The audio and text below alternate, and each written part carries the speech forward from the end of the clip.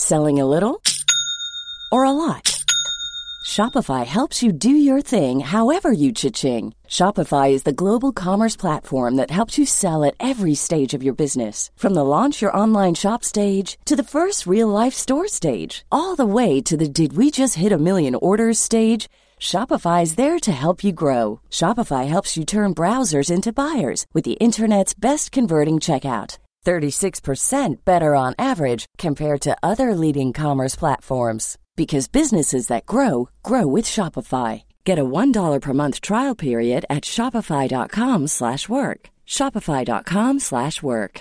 Hey, I'm Ryan Reynolds. At Mint Mobile, we like to do the opposite of what Big Wireless does. They charge you a lot, we charge you a little. So naturally, when they announced they'd be raising their prices due to inflation, we decided to deflate our prices due to not hating you. That's right. We're cutting the price of Mint Unlimited from $30 a month to just $15 a month. Give it a try at mintmobile.com/switch. $45 up front for 3 months plus taxes and fees. Promo rate for new customers for limited time. Unlimited more than 40 gigabytes per month. Slows full terms at mintmobile.com. Burrow is a furniture company known for timeless design and thoughtful construction and free shipping. And that extends to their outdoor collection. Their outdoor furniture is built to withstand the elements, featuring rust-proof stainless steel hardware, weather-ready teak, and quick-dry foam cushions. For Memorial Day, get 15% off your Burrow purchase at burrow.com/ACAST and up to 25% off outdoor. That's up to 25% off outdoor furniture at burrow.com/ACAST. Hi, I'm Sally Brock, and you're listening to Sorry Partner.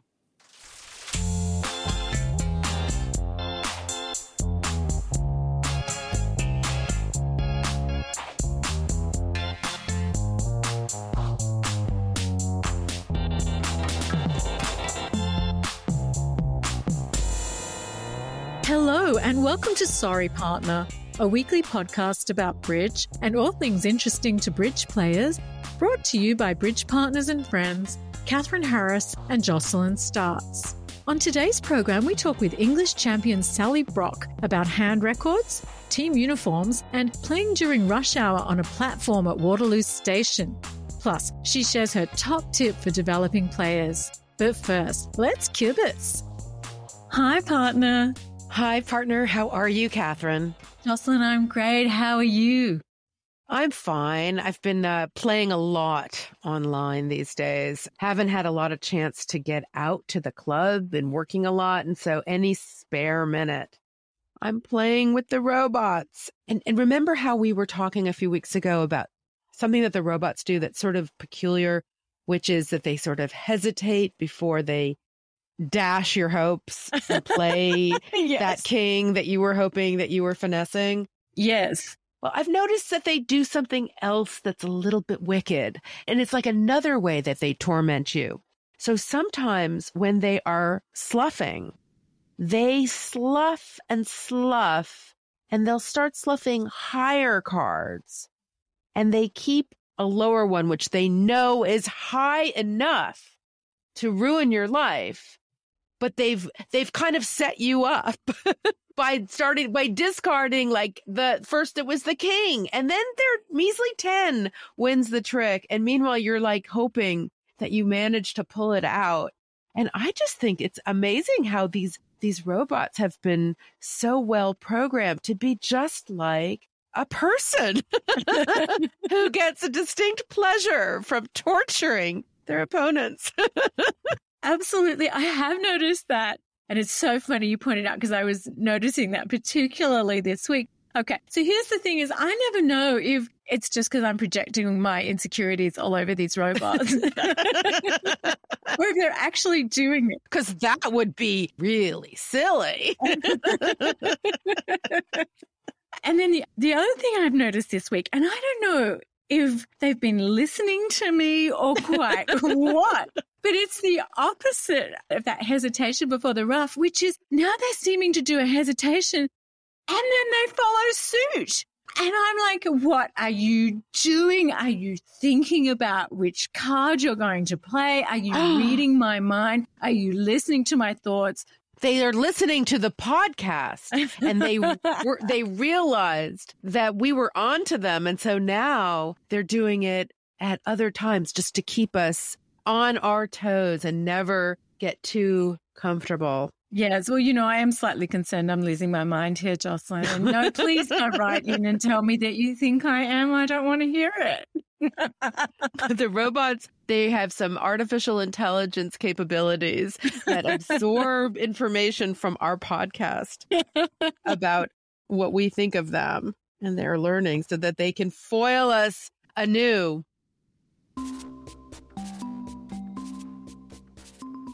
Hi, I'm Midge from Carlisle, Pennsylvania, and I'm a listener, supporter of Sorry Partner.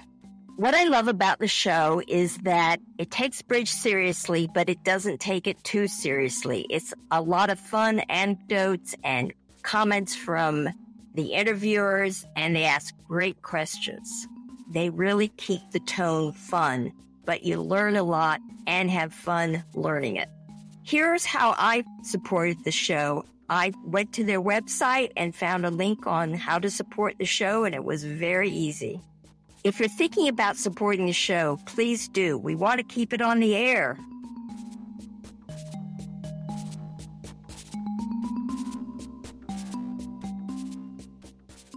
Now, back to the show. So I have been doing my usual delve into the mailbag. Oh, I love that. Would you like me to read you a couple of letters? You've got mail. Yes, please. I adore getting mail. As do I. And we have heard from a couple of people on the theme of gloating. Yet again, some follow-ups about gloating. Gloating is really a very popular topic. Yes. And I can always laugh about gloating. So our first letter is from Deborah in Scarsdale in New York. Deborah writes to us, "Hello, ladies. Like you, my partner and I find the WDP, well done partner, exceedingly annoying."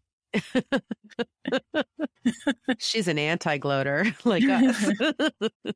We have found something that we like much better. And then she writes in quotation marks, "That was fun," rather than "well done, partner," because we don't know at the time if something was well played, well bid, misplayed by the opponents, or just good luck with the placement of the cards. We'll look at the details later, but in the meantime, we take a moment to acknowledge and enjoy a good result before we move on. And here's the key point. And of course, we do this in private. Because I have to say, when I first read that, I thought if my opponents wrote "that was fun," I would be exceedingly annoyed also, but they do it in private. So I like that. And it is good. So yeah, I could see doing that. Hopefully we get a lot of the fun ones and not so many of the unfun ones. That was not fun. Sorry, partner. And our next letter is from John in Boston. "Hello, Catherine and Jocelyn. You shared an experience where a newer player counted 13 cards, concluded that they had 13 high card points, and opened. You then invited others to share their less glorious moments. My most embarrassing recent bid might be worse. My partner and I like to be aggressive with preempts in first and third seats. On this sorry occasion, in first seat, I had 5 high card points, 6 nice clubs, and a brain cramp." Oh, no. Yes. 2 clubs. Yes. Oh, God. I opened 2 clubs and we were off to the races. My partner couldn't figure out why our opponents kept bidding and I kept passing.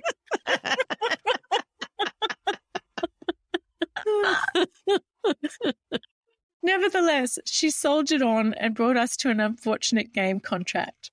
We went down a bundle and, of course, a 0. Oh. The only good part in this instance is that I ended up being the declarer. Then he writes in brackets, "I deserved the agony." And the entire club got to have a good laugh. Oh, I thought maybe it was going to work out to be some kind of a stumble top, but no, it doesn't always work out well. And then he continues, "You haven't talked about gloating lately." Boom, boom, until today. But I look at this differently than you do. I think that most of the time the opponents are just a little too dense to recognize that their opponent had played poorly. That's stretching it, but I'll go with it, John.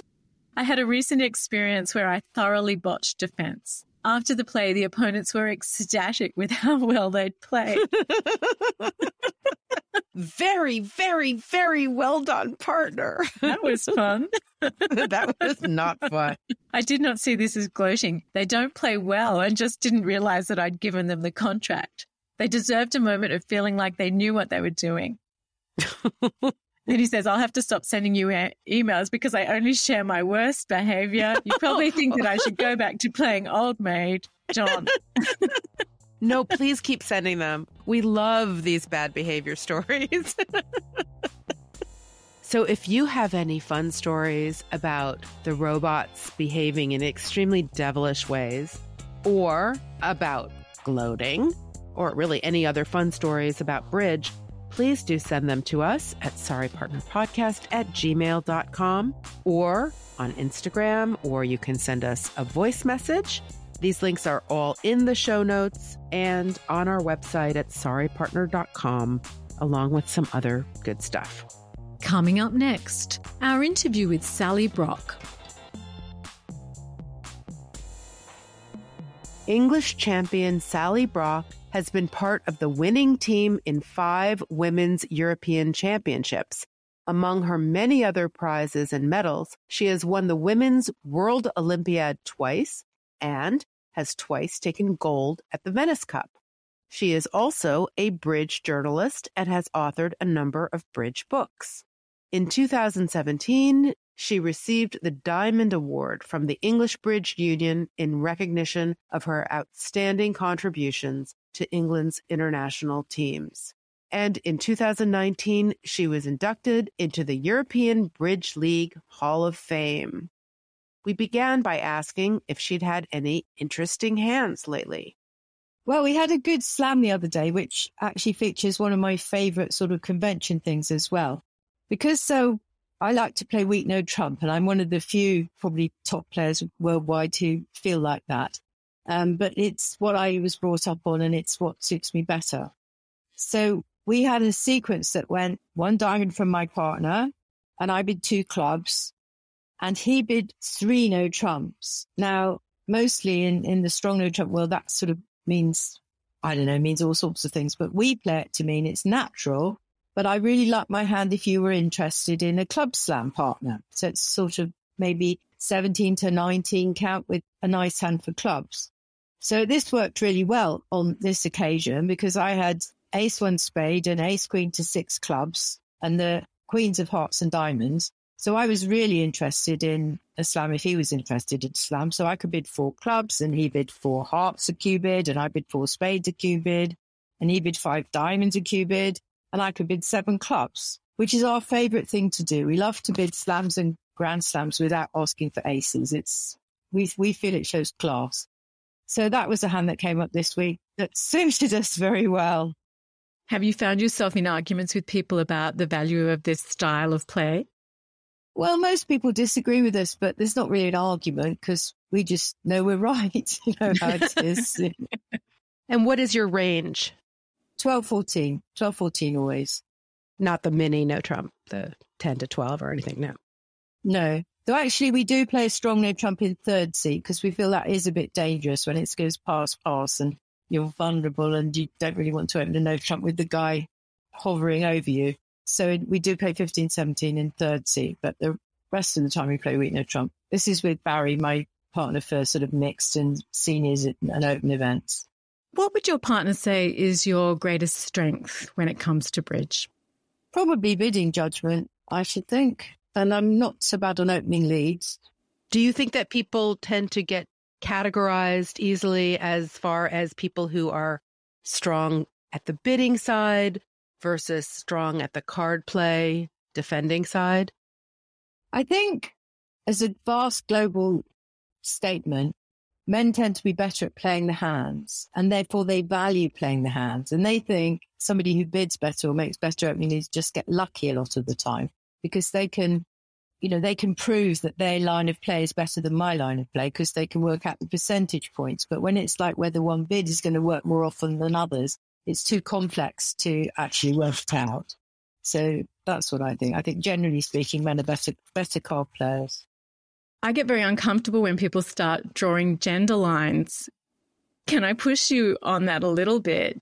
Do you feel that men and women have different aptitudes when it comes to bridge? I don't just mean that you think men play their hands better, or do you really think that men play their hands better? Well, I think it's very difficult. Unfortunately, men are better players than women at bridge. The top however many hundred in the world are men.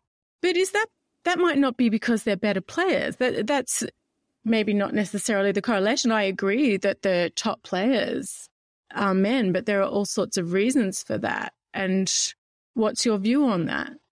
Well, there are obviously the same sort of reasons that there are for in men being better than women at a lot of things, in the sense that women tend to take time out and have children and be looking after houses as well as having jobs and, all that sort of thing, plus the sort of confidence factor.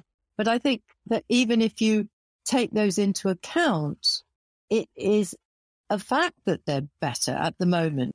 I mean, I don't like it very much. I agree with you. I don't like to say this, but I just think it's true. It's the same in chess. I mean, you can't kind of say it isn't true. Can I push back just for a minute, though? You just said that women maybe have all these other things going on. Do you think that men would be, and I'm using quotation marks for our listeners, would they be better if they were also doing all these other things that women are typically doing at the same time? For example, we spoke with a friend of yours quite recently, Susanna Gross, who was talking about a conversation she had with Bob Hammond. And she said Bob could remember all the hands, but could he remember the date of his daughter's birthday? Now if he was required to remember the date of his daughter's birthday and his wedding anniversary and cook dinner that night and blah, blah, blah, is Bob Hammond still bringing all his concentration to bear on bridge? And I appreciate we can't test this, but I think we have to be very careful saying that because a field, whatever it is dominated by a particular group, they are therefore rightfully there just because they represent that group and not for other reasons. Yeah. I mean, we've talked with other guests about the fact that there are women's events, and the women's events have been terrific for giving women opportunities to play professionally. But at the same time, it's meant that there's a different field and perhaps a different level of competition available to women, which has also worked in women's disfavor. In fact, since they aren't in the same competitions as the men, they don't have the opportunity to learn and excel. Yes, and there's a confidence factor as well. I think that men feel more comfortable playing against women than women do playing against men. So I think there's an element of that in it as well. But I'm not sure women really want the women's events. All the women's events that I know worldwide are reducing. They're getting smaller and smaller numbers. And like there's now a mixed series, which is really picking up and being very attractive. There were more teams in the mixed teams at the European Championship than there were women's. And the standard in the women's is dropping because the top women are going off to do other things. So it's quite, I don't know, I think the situation is quite difficult and I don't know what the solution is. But I mean, we're getting there in other fields, aren't we? There are more women on boards of national companies and things like that. And as more women do it, then more women feel confident enough to do it and then get there and we're quite well represented. But we haven't really got our foot in the door, I don't think, really, with bridge. If we got 20% of the top 100 players were women, for example. So we got in a bit like that. And then so more people got in and more people would get confident, more people could see that they could do it. But we haven't really got our toe in the door, really, I don't think, unfortunately. It's really unfortunate. It is, but we'll probably get there some days, as long as the game continues. What do you love most about bridge? I think that mostly that you can never master it, that in your own opinion of your own game, you make the same number of mistakes, however good a player you are, I think. The more you learn there is to learn. And it sort of goes on and on and on. What's your earliest memory of bridge? Well, my parents taught me to play the game when I was about 14, I suppose. They made us learn whist and then solo. And then when we were considered competent at that, they taught us to play bridge. And my father used to pounce. He used to suddenly say, how many clubs have gone? Is the 10 of hearts a winner? What's the highest fade out? Things like that in the middle of playing hands the whole time. So it sort of got me in the habit. You were on alert. Yeah. Oh, I'm envious. I would have loved that. And then used to play bridge at home, and then sort of joined the bridge club when I went to university. And was your game already quite advanced by the time you got to university and joined the team? I don't think so. I thought it was at the time, but it's like you just don't know enough about the game to know how bad you are. I mean, I didn't really know that like tournament bridge existed. So yes, I was better than my parents and better than their friends. And yes, I thought I was the bee's knees, but I quite soon found out I wasn't. Did you have a pivot moment where you remember going from not understanding that to realizing how much you had to learn, but implicit in that you obviously were starting to really get better? I don't know. I do remember when I first turned up at the university, the bidding went 3 no trumps from my left-hand opponent. This was the first time I played. 3 no trumps from my left-hand opponent, past 7 no trumps from the next guy. And I had an ace. So I doubled, what did I know sort of thing. So my partner led the king of the suit my ace was in, and we took the ace king of those suits. And I was thinking, well, of course I had an ace. And he said, that was such a clever double of yours. It asked for my strongest minor to lead. And I'm going, really? well, that's news to me. No, I just doubled because I had an ace. Hilarious. I thought it would mean lead a spade. Well, I didn't know enough to think that, I don't think. But anyway. Do you have a favorite tournament that you like to play? No, I was thinking about that. Well, not special, I don't think. I used to like those invitation. They used to have really good invitational pairs events back in about the early 90s. There was the Sunday Times in London. So it was only the best players were invited and everything. And I got invited to a couple of those. And they were pretty special, but not really. I just like it all over the place. I like to travel with my bridge, so it's always good to go somewhere else. Hey, it's Ryan Reynolds, and I'm here with Keith, co-star of my upcoming film, If, only in theaters May 17th. Do you want to tell people the big news? All right, I'll do it. Sign up now and you'll get unlimited for $15 a month and 6 months of Paramount Plus Essential Plan on us. MintMobile.com/switch. Upfront payment of $45 equivalent to $15 per month. Unlimited over 40 gigabytes per month. Face lower speeds. Videos at 480p. Active Mint customers by 531.24 get 6 months of Paramount Plus Essential Plan. Auto renews after 6 months. Offer ends May 31st, 2024. Separate Paramount Plus registration required. Terms and conditions apply if rated PG. Hiring for your small business? If you're not looking for professionals on LinkedIn, you're looking in the wrong place. That's like looking for your car keys in a fish tank. LinkedIn helps you hire professionals you can't find anywhere else, even those who aren't actively searching for a new job but might be open to the perfect role. In a given month, over 70% of LinkedIn users don't even visit other leading job sites. So start looking in the right place. With LinkedIn, you can hire professionals like a professional. Post your free job on linkedin.com/people today. Burrow is a furniture company known for timeless design and thoughtful construction, and free shipping, and that extends to their outdoor collection.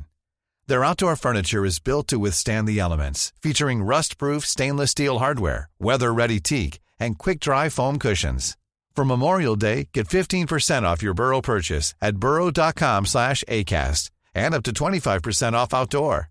That's up to 25% off outdoor furniture at burrow.com/ACAST. What did you like particularly about those invitational tournaments? Well, they were very posh. You had to dress up, and everybody was it was all very sort of high class. There was a special players' room where you could, get tea and coffee and talk to people. One of the ones, the first one I played in, my mum wanted to come and watch. So I said that was fine. So she came and watched, and she said she wanted Omar Sharif's autograph. And I go, Mum, really, please, no. And anyway, she insisted. So we went back into the room and I tapped Omar on the shoulder as he was trying to explain why he'd gone off in 300 trumps or something, and just to introduce him. And he was such a fantastic guy, really, Omar. He turned around and you would have thought that the thing he wanted to do more than anything in the world was talk to my mother. And in terms of your travels, have there been any places that you've especially loved? Oh, well, we loved Japan. We went to play in a tournament in Yokohama. And then we went on to Sydney. We played in the Gold Coast tournament in Australia afterwards. That was a really good trip. But I've played lots of times in China. We used to go to China at least once or twice a year I've been to Moscow a couple of times. That was fun. I've been to the States, obviously, to nationals and things. Everywhere. I mean, it's lovely. It's a fantastic opportunity to travel as well. And how do you unwind after one of these international tournaments? Well, when I get home, I just want to sleep for about 48 hours. So that's what I do to start with. Well, that's it, really. I mean, I don't know. Life goes back to normal fairly quickly. How about during the tournament itself, when you have to play the next day and the next day and the next day? Do you ever socialize in the evenings, or do you just take it super easy? Oh, no. We'd usually go out for dinner in the evening and have a glass of wine or two. Not too many, obviously, but that's something quite good. I used to be a bit better with things like going to the gym and stuff, but I tend not to do that these days. But my woman partner, Fiona, is quite energetic, so she always wants to go for a walk somewhere, and so we do a bit of that. You have some time off during the day. It's very hard, especially if you're in like the later stages of something, to not actually go back and look at how you're doing on your laptop the time when you're sitting out, which is, I'm afraid I do that rather too much, I think, when I should be completely relaxing. But I don't know. Thinking again about, when you get home from a tournament. Mm. So this kind of travel and then coming home and then going to a tournament and coming home, this is the structure of your life, yeah? Yes. I mean, quite how frequent those tournaments are sort of depend. I mean, I first played international bridge for England in the late 70s. And then I played a lot less after my last two children, who were born in like 93, 95. After they were born, I didn't play very much international bridge at all. I mean, I'd played in the odd, I didn't say I didn't play in the odd thing, but not in the same way as I did later. And then my husband died in 2008. I'm sorry. And I was asked if I'd go back and play. And I did. I found somebody to look after. The kids were about 12, 13, that sort of age at that stage. And I found somebody to look after the children. And then I got sort of back into the women's team properly. So I was going away a lot. What I'm curious about, though, Sally, is just the way that bridge players' lives are so very different from, let's say, regular people's lives in terms of the way that you live. Do you experience that sense of difference? It must be unusual, or is your world so populated by bridge people that really it just is normal in your circles?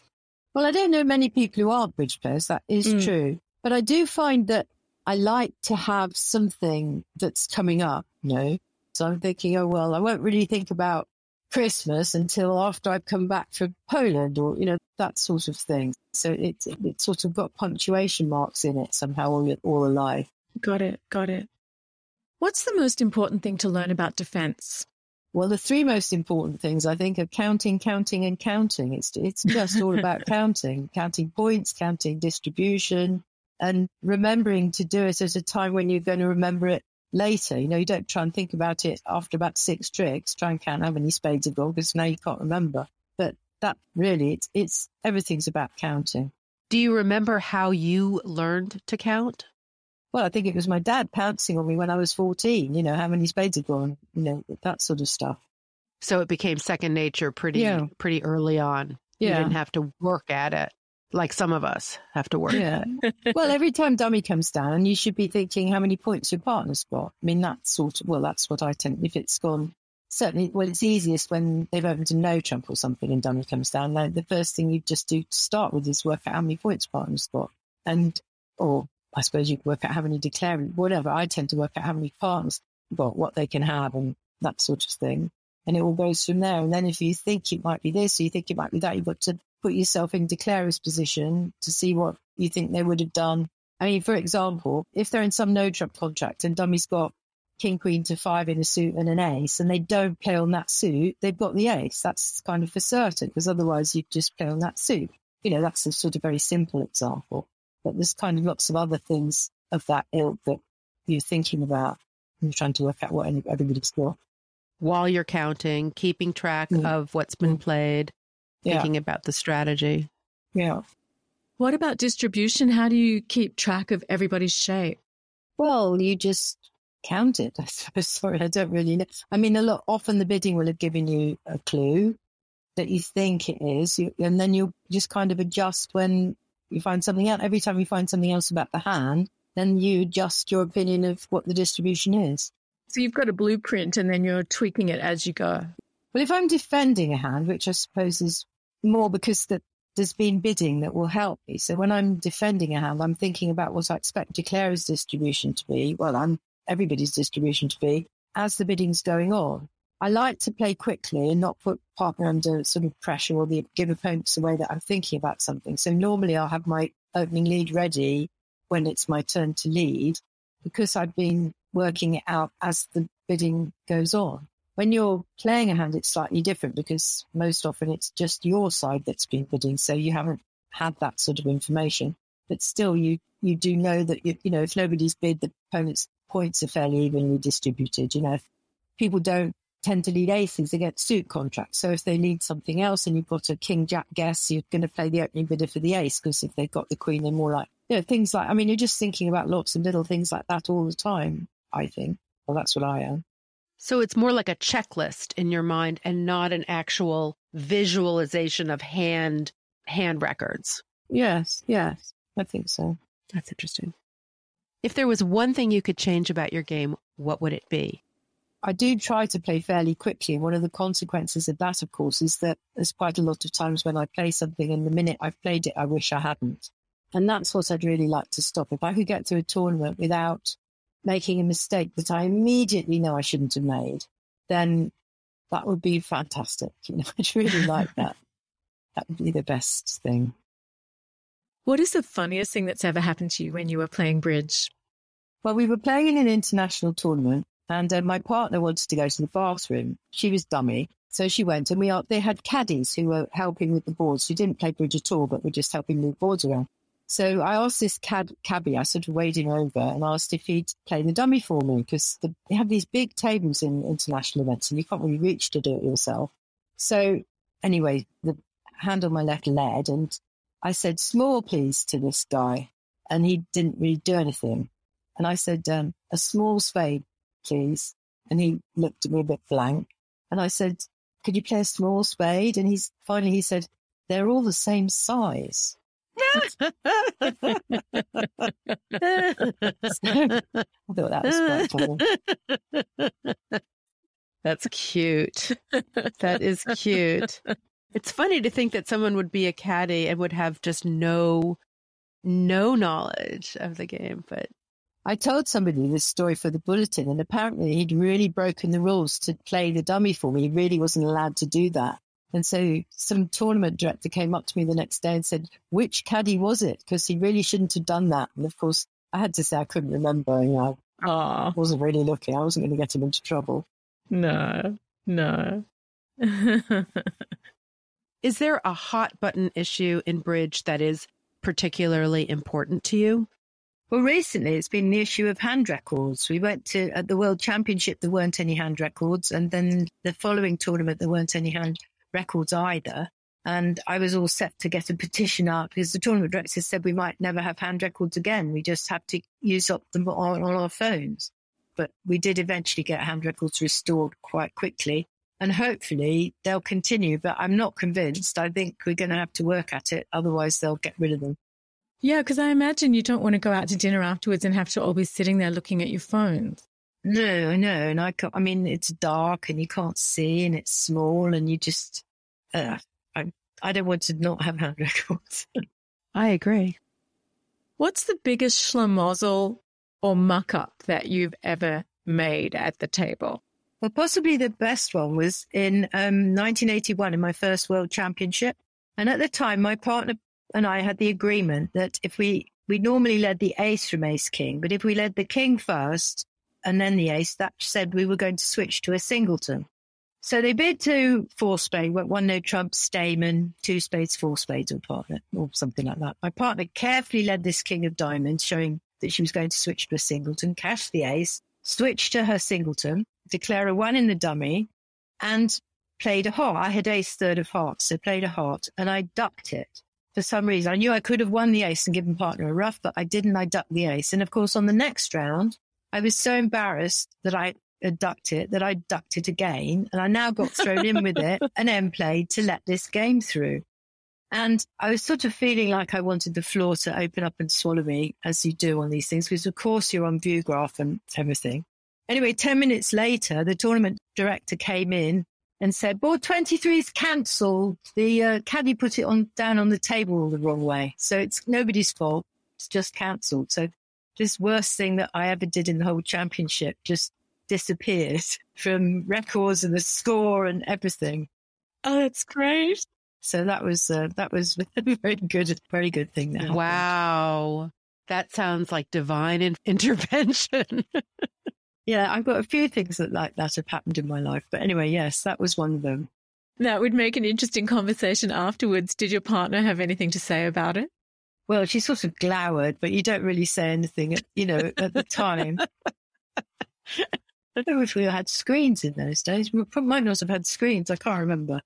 But anyway, she knew better than to upset me more when I felt bad about it. Do you still play that convention? No, not really now. We do ace for attitude and king for count. So you're choosing which to lead for a different reason these days. So no, not really. What's the strangest place where you've ever played bridge? Well, there was a time when we were sponsored to go off and play in some international event. And this sponsor, and I can't even remember why now, but we had to go and play bridge on a platform on Waterloo Station in the rush hour. I think he was trying to get general awareness of bridge. So we just sat there and we had very smart uniforms then with sort of red skirts and black jackets and things like that. We just sat there on the station playing bridge as all the sort of commuters wandered past. That was quite weird. Did you have any punters? Did anyone come up and want to know what was going on? Oh, everybody. Yeah, a lot of people wanted to go. We had some, he'd got some sort of people who were there to hand out cards and contact details and all that sort of stuff. But yeah, it was quite fun. What were the uniforms? Was it a team uniform? Well, at the time we were sponsored by Gilbey's Gin, and I don't quite remember how it came about really, to be honest, but we all had to wear, we had sort of red pleated skirts and white shirts and black jackets. So we all looked quite smart when we played. I mean, that was before. I mean, now countries have their own uniform and shirts. I mean, we have our England shirts and navy with 3 yellow lions here that we wear whenever we play international bridge. But this was before that. That only happened in about 2000, probably. We started with those. And do you like it? Do you like to wear a uniform?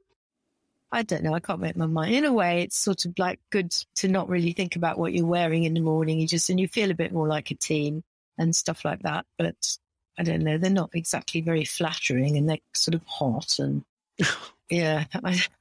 They come and, I go in and out with them. I don't really bother. If something's fixed, I tend to not worry about whether I like it or not because there's not much I could do about it either way.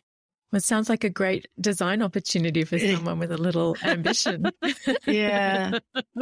The trouble is you keep the same. I mean, the French, for example, they'd always have new evening dresses, the same evening dress. So they were obviously preparing in advance that they were going to go up to get a medal and all wearing the same evening dresses. Well, they've got money in the French Federation. Our federation, we've had these navy shirts with lions on. And of course, they can't really change them to green shirts with lions on because then everybody who's ever played needs new shirts. I mean, I'm still wearing shirts they dished out in 2000.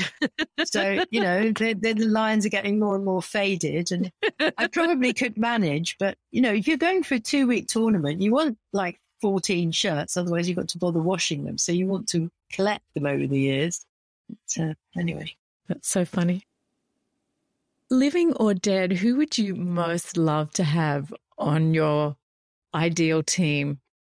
Just one person? Well, I'd probably go for Giorgio Belladonna. I mean, the Italians are a bit out of favour at the moment, and there's supposed to be lots of evidence that they cheated, but I was just at the end of knowing them personally. I mean, I interviewed them for doing some bidding, and Belladonna was such a charming person and such a great player that I would have just loved to have played with him.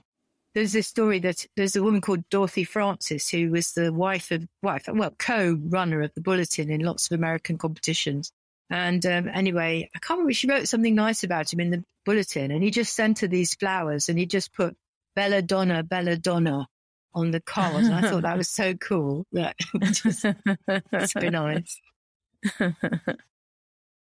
I know you talked about Omar Sharif earlier, just in case there's someone else.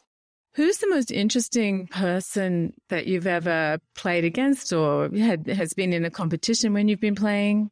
Well, I don't know. Bill Gates is around sometimes, which is quite. I mean, last time we came to Austin to play, and Bill Gates was there, and certainly my partner and teammates were all up to go and have their photograph taken with him and autographs and all that sort of stuff. He played at the Young Chelsea, my local bridge club. He came one night. I wasn't actually there. I know he was coming, but I had to do something else. And my friend was very proud of the fact that she bought him a Diet Coke, because he played against, would anyone like a drink? And he said yes, so she bought him a Diet Coke. That's great. What would you say would be one of the top bridge books that you've really found instructive for your bridge career? Well, the book I liked most and read right through till 5 o'clock in the morning was Right Through the Pack by Robert Darvis, where he talks, each of the playing cards tells their own story. And I found it sort of unputdownable, like a novel. I would really recommend that. Just fun reading. Do you have a favorite convention that you really like to play, or a gadget? Well, I like the thing that came up in that first hand is we bid some really good slams with just this 2-No Trump rebid showing a suitable for a slam. And I don't know anyone else who plays it really, but when it comes up, it just makes bidding slams very easy. So I would go for that. So you open one of something, partner bids 2 of something, 3 no trumps, shows a sort of decent hand suitable for a slam if partner's interested. And it's just won us a lot of points. Are there any conventions that you think are really a waste of time or totally overrated that other people play? I think most of them, to be honest. I think that people, especially intermediate players, they think, well, if they just learn this new convention, it might make them a better player. Whereas in fact, it doesn't. It doesn't have any difference at all. But it's something easy they can do. If I said to you, the way to improve your card play is to read 3 bridge books or play bridge for 5 years, that's all quite hard. But if you just took up Lebensol or, I don't know, transfers or something like that, then you think, oh, you make it. But in truth, those things don't make very much difference, I don't think. That's my opinion. Maybe they get you able to play with a higher class of partner. Possibly, but I don't know. I think most conventions are overrated. What's the best bridge tip or advice that you've ever been given? I think it's really about not making invitational bids with distributional hands. When you've got a fit for partner and some shortage, just bid game and carry on bidding game and bid game next time, and something good will happen. And it usually does, is my experience. Sally, it's been so great talking to you. Thanks so much for coming on. Thanks so much. It's been wonderful. Well, it's been good talking to you as well. So thanks for everything and goodbye. And that's the show. Many thanks to our guest, Sally Brock. Thank you also to our listener supporters who make the show possible. And a special shout out to friend of the show, Larry Cohen. Sorry Partner is produced by Catherine Harris with production assistance from Paul Chirasso and Jade Gray. Our theme music was composed by Jocelyn Startz and produced by Daniel Graboy. Send your bridge stories and comments to sorrypartnerpodcast@gmail.com or at sorrypartnerpodcast on Instagram, or send us a voice message. And please consider supporting the show. Supporters receive our newsletter. These links and a link to our merch store are under the episode description in your app, on the website at sorrypartner.com, or wherever you like to listen.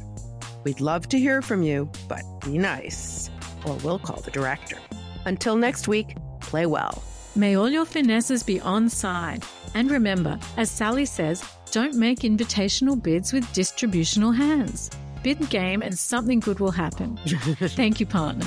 Thank you, partner. Bye. Bye.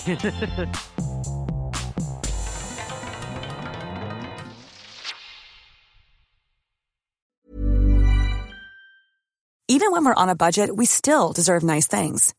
Quince is a place to scoop up stunning high-end goods for 50 to 80% less than similar brands. They have buttery soft cashmere sweaters starting at $50, luxurious Italian leather bags, and so much more. Plus, Quince only works with factories that use safe, ethical, and responsible manufacturing. Get the high-end goods you'll love without the high price tag with Quince. Go to quince.com/style for free shipping and 365-day returns. Even when we're on a budget, we still deserve nice things. Quince is a place to scoop up stunning high-end goods for 50 to 80% less than similar brands. They have buttery soft cashmere sweaters starting at $50, luxurious Italian leather bags, and so much more. Plus, Quince only works with factories that use safe, ethical, and responsible manufacturing. Get the high-end goods you'll love without the high price tag with Quince.